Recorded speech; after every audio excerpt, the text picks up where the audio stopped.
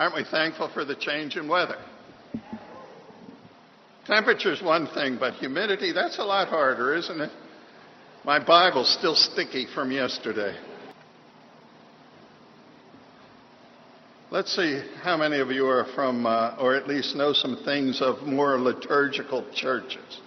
What is the chief end of man? Listen to that. That has come down through the Christian faith as some of the theologians earlier on hammered that out. It's part of the Westminster Confession and a good statement. The chief end of man is to glorify God and enjoy Him forever. And that is my primary purpose in taking up this study of the Holy Spirit. To worship God in a fuller way. The more we know about God and the more He touches our lives, the better we can worship. Would you agree with that? And the Holy Spirit is not only the timid member of the Godhead, He is the most misunderstood or not understood of the members of the Godhead, Father, Son, and Holy Spirit. Last evening, Steve spoke to us about the first fruits of our time, the first fruits of our talents, the first fruits of our monetary resources. If you'd like another T, you could even put tithes. Time, talent, tithes, all of those. And what that all stands for, it is putting God first in our lives. That's the chief end of man, to glorify God and enjoy Him forever. When I was young, we used to sing one of those courses.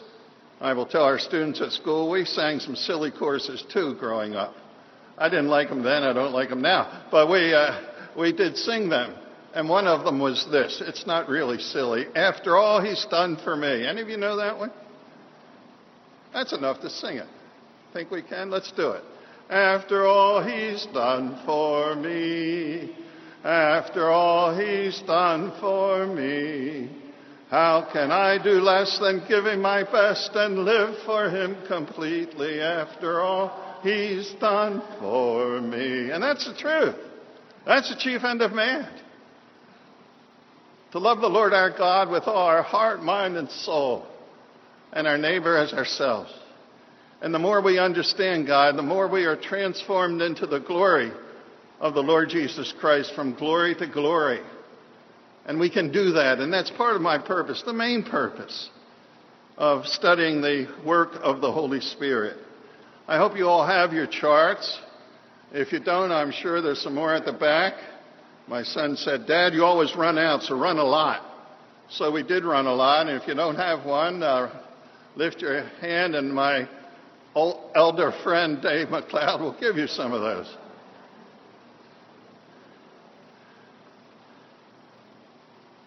Let's read across the top of the list. This will help us get the categories in our mind for your continual studies. One of the things we like to say at Emmaus is we like our students to become perpetual learners. Isn't that right? That's part of what education does. And this will serve as categories of thinking in relationship to the Holy Spirit. Read across the blue line at the top with me. These are the various segments of time and non-time that we'll be looking at. We'll start with eternity past. Everybody there? Here we go. Eternity past, the Old Testament, the life of Christ, the church era, the tribulation, the millennial kingdom, eternity future. We were looking at some of the things in eternity past when there was only God. Communion amongst the Trinity, promises made, plans established. And again, that's for our understanding. God doesn't have to say, let's have a 6-month study as to what we're going to do. He knows all things. Father, Son, Holy Spirit knows all things, past, present, and future, real and potential, at once, without effort, intuitively. Oh, to be like that. But we're not like that. Only God is, only God will ever be.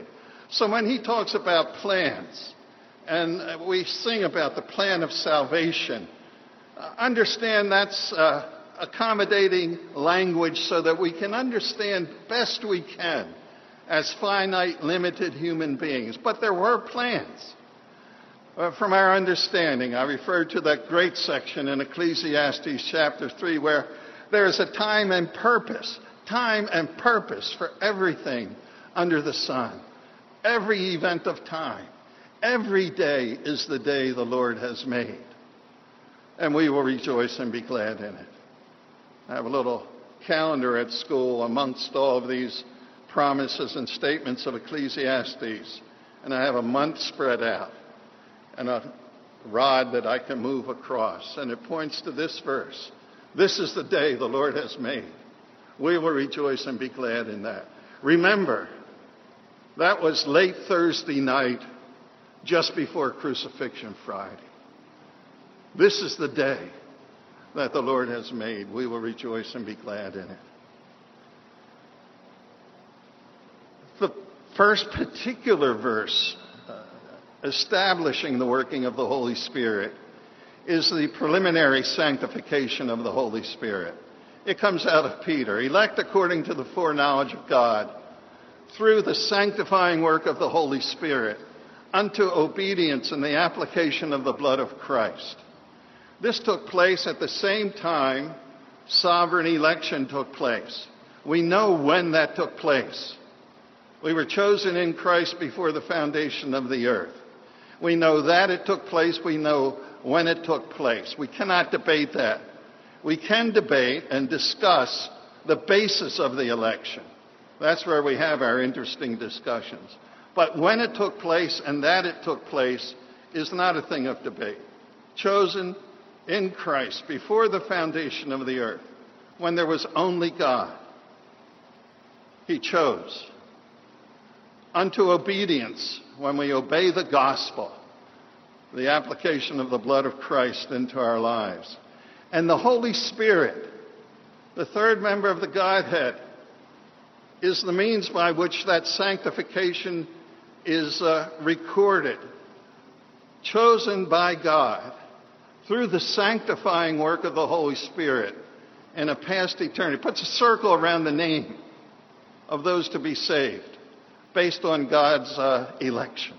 A hard doctrine, I understand that. Be glad to talk about the basis of it. We're not going to talk about that at all in our discussion. Just that the Holy Spirit was involved in that process when there was only Father, Son, and Holy Spirit. Choice Hymns of the Faith. You remember that handbook? It was a blue one. 202. This is the one I grew up on. When the roll is called up yonder, I'll be there. We're not going to sing that one. I used to laugh at that one. In fact, at camp we used to say, what would the hot dog do if the roll's called up yonder, you know? But we don't make jokes about hymns, do we? No. Yes, we do. The roll is going to be called up yonder. This is when the roll was made in a past eternity by the recording work of the Holy Spirit. Now, as we come to the work of the Holy Spirit in you, work of the Holy Spirit in my life, He convicts of sin and of righteousness and of judgment. He's after us. The hound of heaven pursues us until we come to faith in Jesus Christ. And He knows who He's doing that to. He's after us. And He won't give up until that day when we say, I believe Christ died for me. That's a wonderful concept, isn't it? The Holy Spirit started to work on our behalf when there was only God. Are you thankful for that? I am. That's a wonderful concept. When does time begin? Turn in your Bibles to Genesis 1. You know this verse. The fact of the matter is, if we can accept this verse in its simplicity, the rest of the Bible gets kind of easy to believe. How many of you know that one by heart? Genesis 1:1. Say it.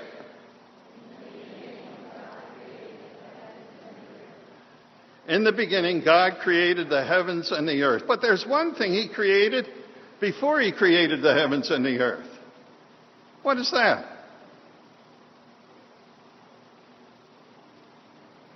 Angels. Who said that? Right answer. In Job 38 it says this, the sons of God sang for joy at God's creation.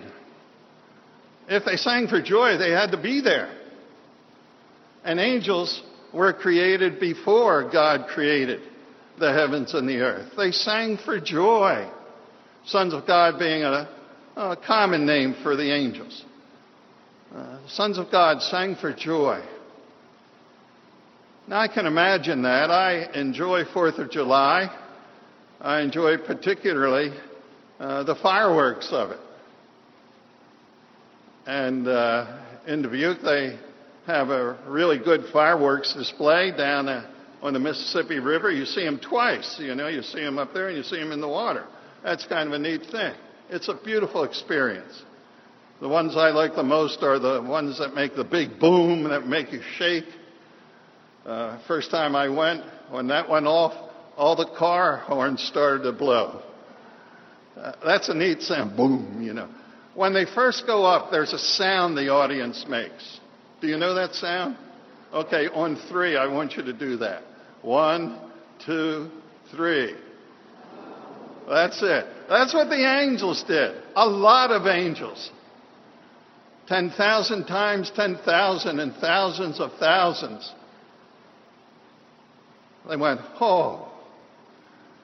And they recognized the great creative work of God. They were the first observers of the creation. In the beginning, then, having created angels, and I am certain the Holy Spirit had a hand in that, though it is nowhere referred to that I am aware of, God created the heavens and the earth. And then we go on to read in verse 2, and the earth was without form and void, and darkness was on the face of the deep, and the Spirit of God. In the beginning, God created the heavens and the earth, and then the Spirit of God was hovering over the face of the waters. And it was darkness. The earth was without form and void, and some have filled that form up with void and form up with numerous theories about what that means in this big gap situation. This verse has been of great concern and observation for many years, particularly now. If I were to ask a question of you, how many of you are recent Earth folk? That would be some. And if I'd ask how many of you are old Earth folk, that would be some as well. Dr. McLeod and I are recent folk, but we're old folk, and we're not up to speed on a lot of new stuff. It's just that simple. The fact of the matter is,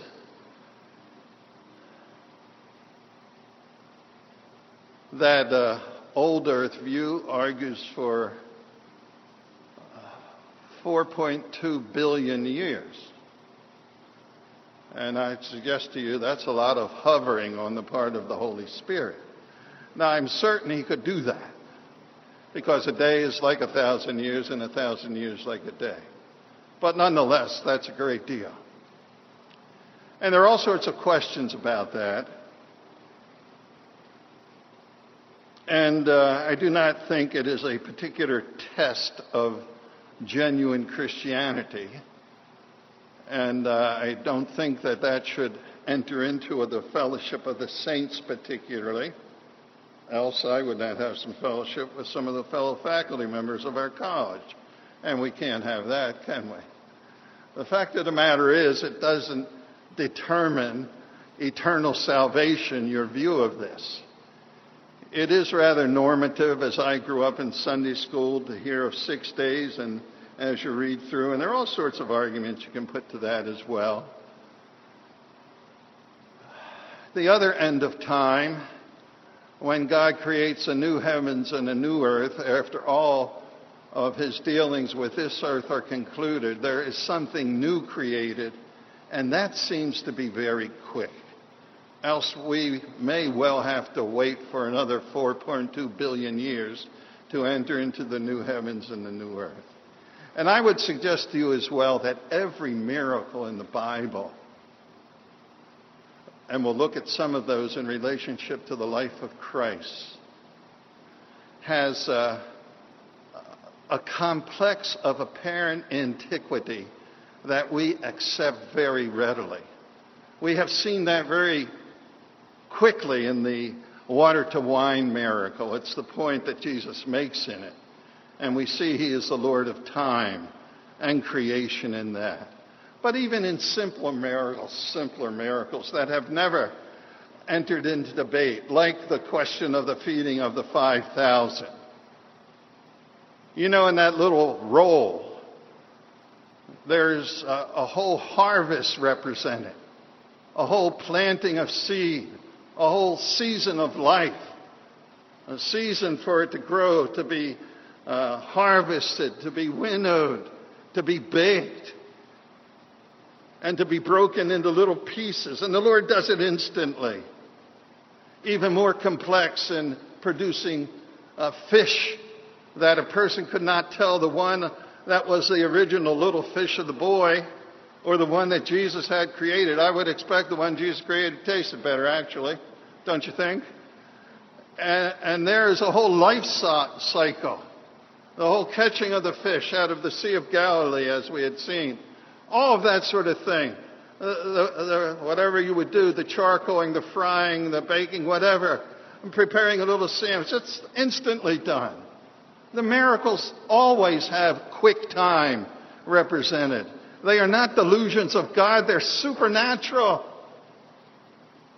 It's a miracle. And God can do miracles. We all believe that. To not believe that is to question who the Lord Jesus Christ is. The very Son of God. Why, even the waves of the sea obey him. An instant storm and an instant peace. Well, the Holy Spirit was there at creation. And he was hovering as a bird. It's related to that. Hovering over the deep. What was he doing? In either view, old or new earth, he is making the earth now created anthrocentric, capable of being just what is needed for the fulfillment of the statement, let us make man in our own image. And man is created in a perfect atmosphere, the Garden of Eden, which matches how we exist as a human being. The Holy Spirit is at work in that. He is arranging that particularly. He is arranging other parts of the creation. In Job chapter 26, we read this, by his Spirit, by the Holy Spirit, he, God, adorned the heavens. God working through the Holy Spirit. His hand pierced the fleeing serpent. Job earlier refers to creation itself.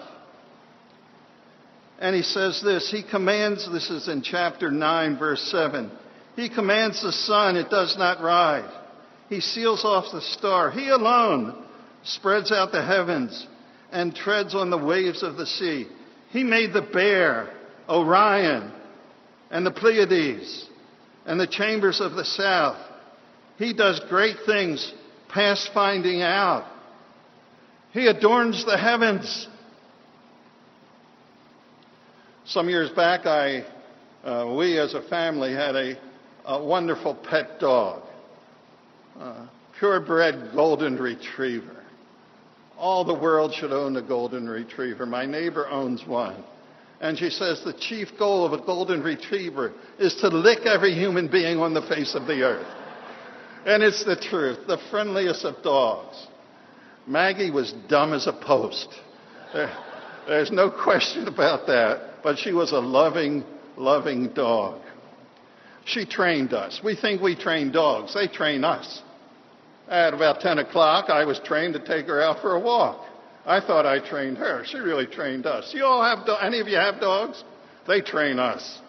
I love the commercial where the dog says, I don't get my master. He throws this thing away. I bring it back to him all the time, and he keeps throwing it away. It doesn't make any sense at all. Yeah. I'd take her out in the coldest of nights in the winter, had a 40-foot leash to let her go to the appointed place.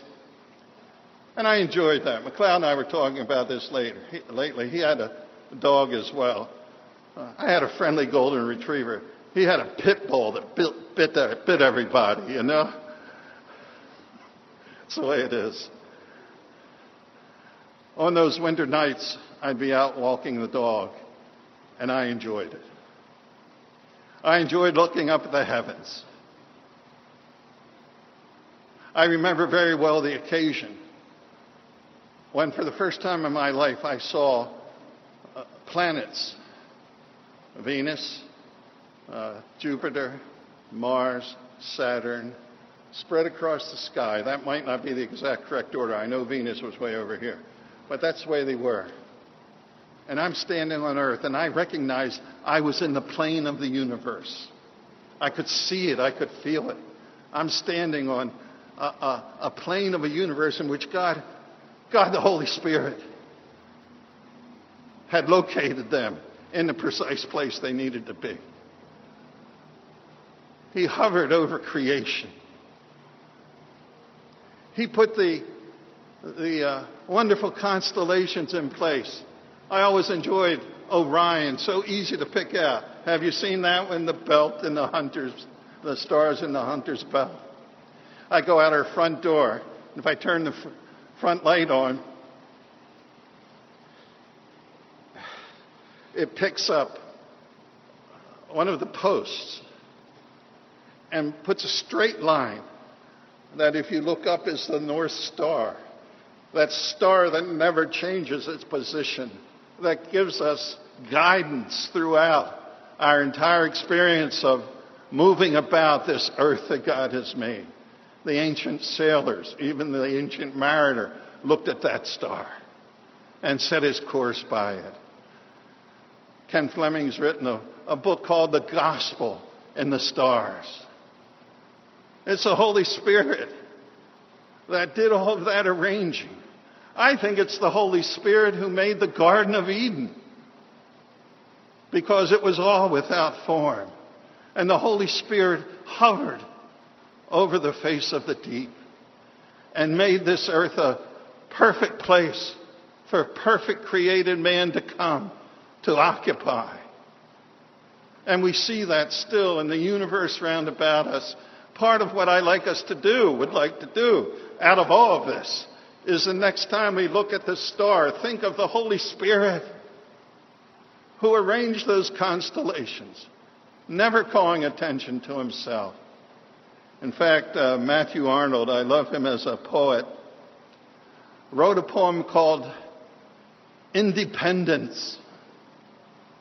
And it's based on these stars shining in their appointed place, each one according to its own particular composition, not in competition with any other star, but independently bringing glory to God.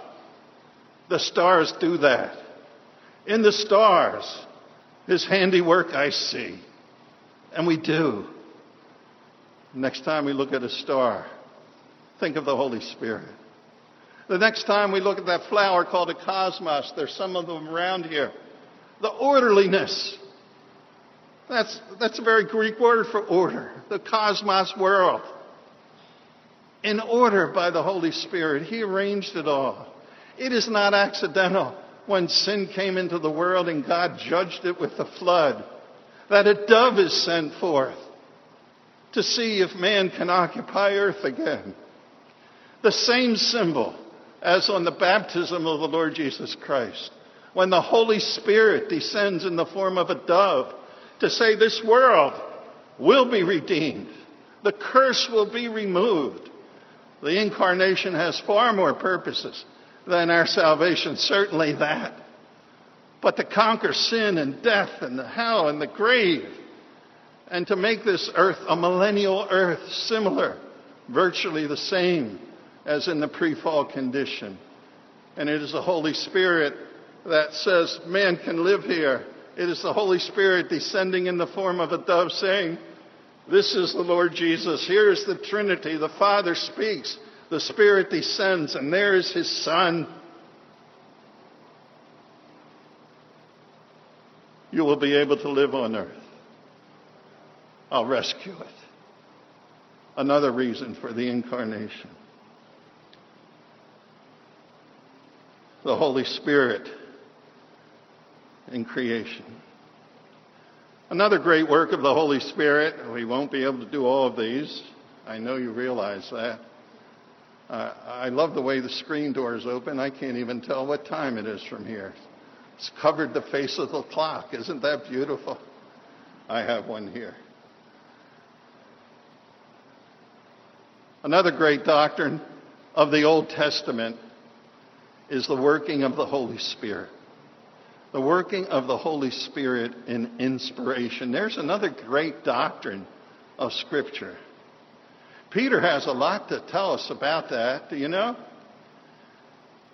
He says this in 1 Peter.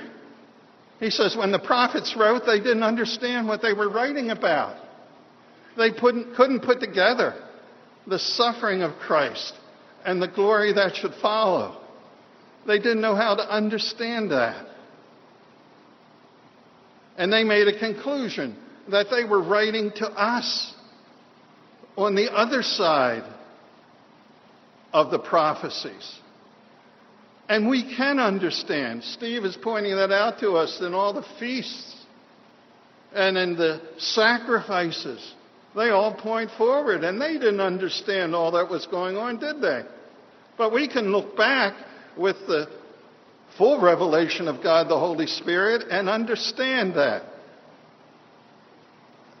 That was the working of the Holy Spirit, as the Holy Spirit working through holy men of God, inspired Scripture. Inspiration is the work of the Holy Spirit, in which He enables men to receive and record the Word of God without error in the original manuscripts, which we virtually have in the multiplicity of fragments and translations and various supportive documents of Holy Scripture. In God's strange way, we can thank the Catholic Church for recording Scripture. Have you ever heard the story about the priest who was in the library where silence was enjoined upon them as they translated Scripture, copied the manuscripts, and one of them shrieked out, "Oh no!" And they all came running. "You're not supposed to talk." He said, I have found a mistake in our translation. The word was not celibate. It was celebrate. That's a big discovery for a priest. Do you realize that? That's not a true story.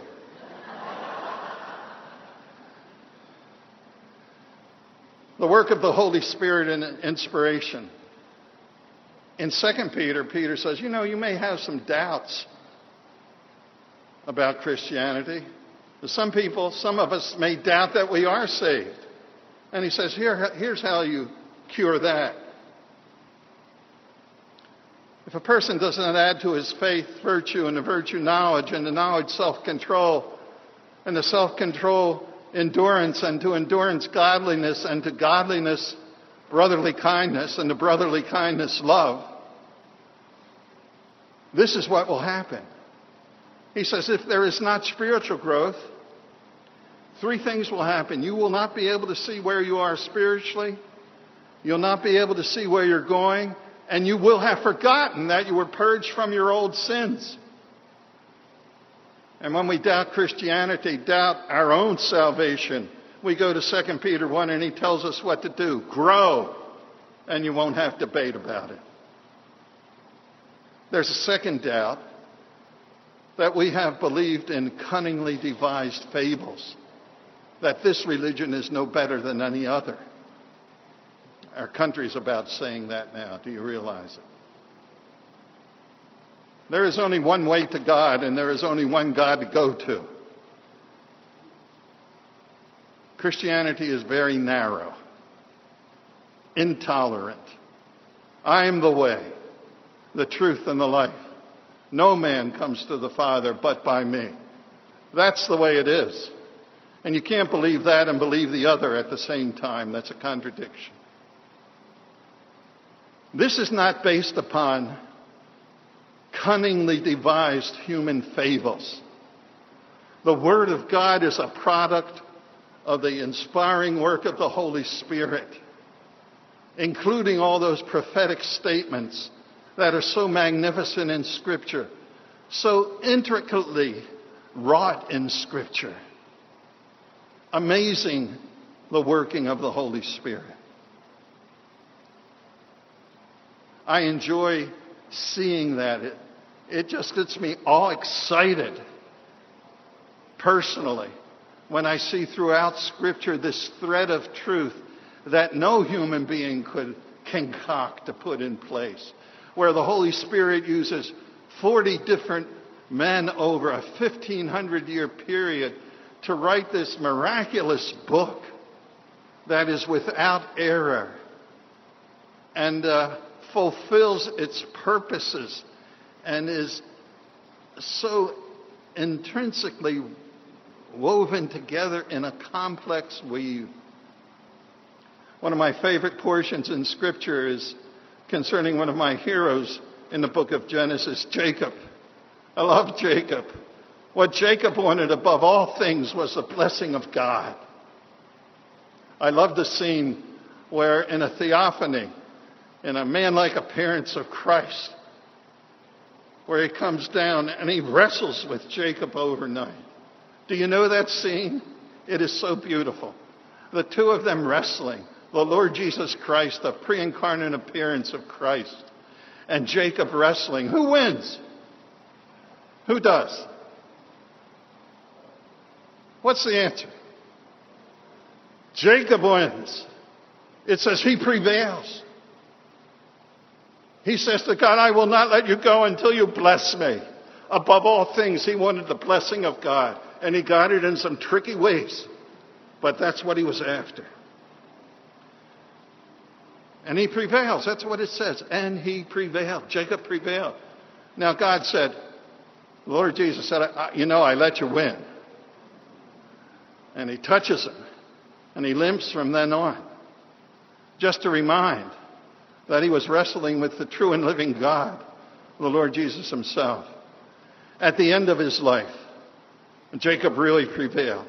The book of Hebrews quotes Jacob showing his faith. As he is dying, he pulls himself up on the bedstead and worships God. That's the goal of all of our lives. That's the chief end of man. And in his circuitous route to the worship of God, at the end he was at his best. He was a prophet, and he spoke. And he spoke of the Lion of the tribe of Judah. The scepter shall not depart until Shiloh come. How's that for a blessing, Judah? He said something to Joseph, too. He said to Joseph, a stone shall arise for Israel. That's the first mention of that stone concept, way back in Jacob's life. And you see that throughout the Old Testament. You see it in those 5 Psalms that Steve made reference to. Psalm 118, where it is elaborated upon, the stone which the builders rejected has become the head of the corner. We see it in the book of Daniel, that stone, that 5th of the kingdoms. The 4 we know very well. Babylon. What's the next one? Babylon's first. Persia. 3rd, Greece. 4th, Rome. And then a 5th kingdom. A stone of the mountain comes and crushes them all. That stone. In Psalm 118, written even before that, you have this stone which the builders rejected.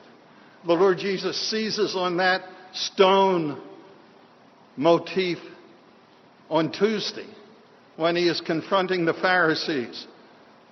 The wicked husbandman's parable. Do any of you remember that? The wicked husbandman? Anybody like to rehearse that story quickly for us? I'd be happy to have that. What happens? The owner rents out his properties to other vine dressers. And he sends servants. What did he do to the servant? Kill him. He says, I know what I'll do. I'll send my son. What did they do to the son? Kill him. And the Lord Jesus asked the Pharisees, who knew this very well, what will he do to those wicked husbandmen? Guess what the Pharisees say? He will put them to a wicked death, a violent death, and let out the vineyard to other tenants. Have you never read in Scripture, the stone which the builders rejected has become the head of the corner? The Pharisees said, he's talking about us. Yes, he was. Yes, he was. In the book of Acts, Peter preaches the same thing. You, the builders, have rejected that stone. And he's giving them opportunity to respond again. And their second sin was worse than their first, because I knew you did it ignorantly and in unbelief. But now I'm explaining it to you. And that made it more serious.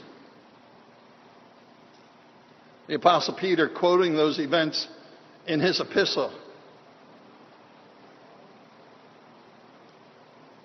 says to the church, you were not a people of God, but now you are the people of God, like Israel was the people of God, and will be again when he comes to bless Israel. And in that great passage, he said, this is a fulfillment of Scripture. The stone which the builders rejected, to which disobedience they were appointed. Now there's a statement. Appointed to disobedience. Well, that was part of the plan. It was in Psalm 118 already. And one day that stone that the builders rejected will be viewed again by those in the tribulation, and all Israel will repent when they see their Messiah again and enter into the kingdom. The stone which the builders rejected. Throughout Scripture, no human being could do that. That's the working of the Holy Spirit in tying together all of the details of Holy Scripture. In the Abrahamic covenant, he says, in thee and in thy seed shall all the nations of the earth be blessed. In Galatians, he said, he did not say seeds many, plural. He said seed, and that seed is, finish the question, that seed is Christ. That's how detailed the inspiring work of the Holy Spirit is. He inspired 40 men over a 1,500-year period so that they could receive and record without error. And I think that's one of his biggest works in the Old Testament, don't you? all of those truths that show how God works out all things. All things are appointed of God. There is a time and a purpose for everything. And we can't understand it. Peter says that himself. At the close of 2 Peter, he says, Paul writes things that are hard to understand. Peter, you didn't do badly yourself in writing some hard things. That illustration of Noah and the ark is really a hard thing. And he calls both Old and New Testament scripture, inspired of God the Holy Spirit. That one book that tells us, Westminster Confession, all we need for faith and practice. All we need to know to be saved. All we need to know to live a life of first fruits, living for God first in our human experience. When we pick up this book, thank you, Holy Spirit, for giving me a book that tells me all I need to know. I am not omniscient, but an omniscient God has revealed himself and told me all I need to know to be saved and to please him and to make my life count for God. Thank you for doing that. This is a work of the Holy Spirit that we carry day by day, that we read, that we memorize, that we post on mottos, that we instill in our children, because in it is life, and life abundant. Thank you, Holy Spirit, for giving me this book upon which I can build my faith. Let's pray together. Father, we thank you for such a great work that you have told us all we need to know for faith and practice through your Spirit. And we say thank you in Jesus' name. Amen.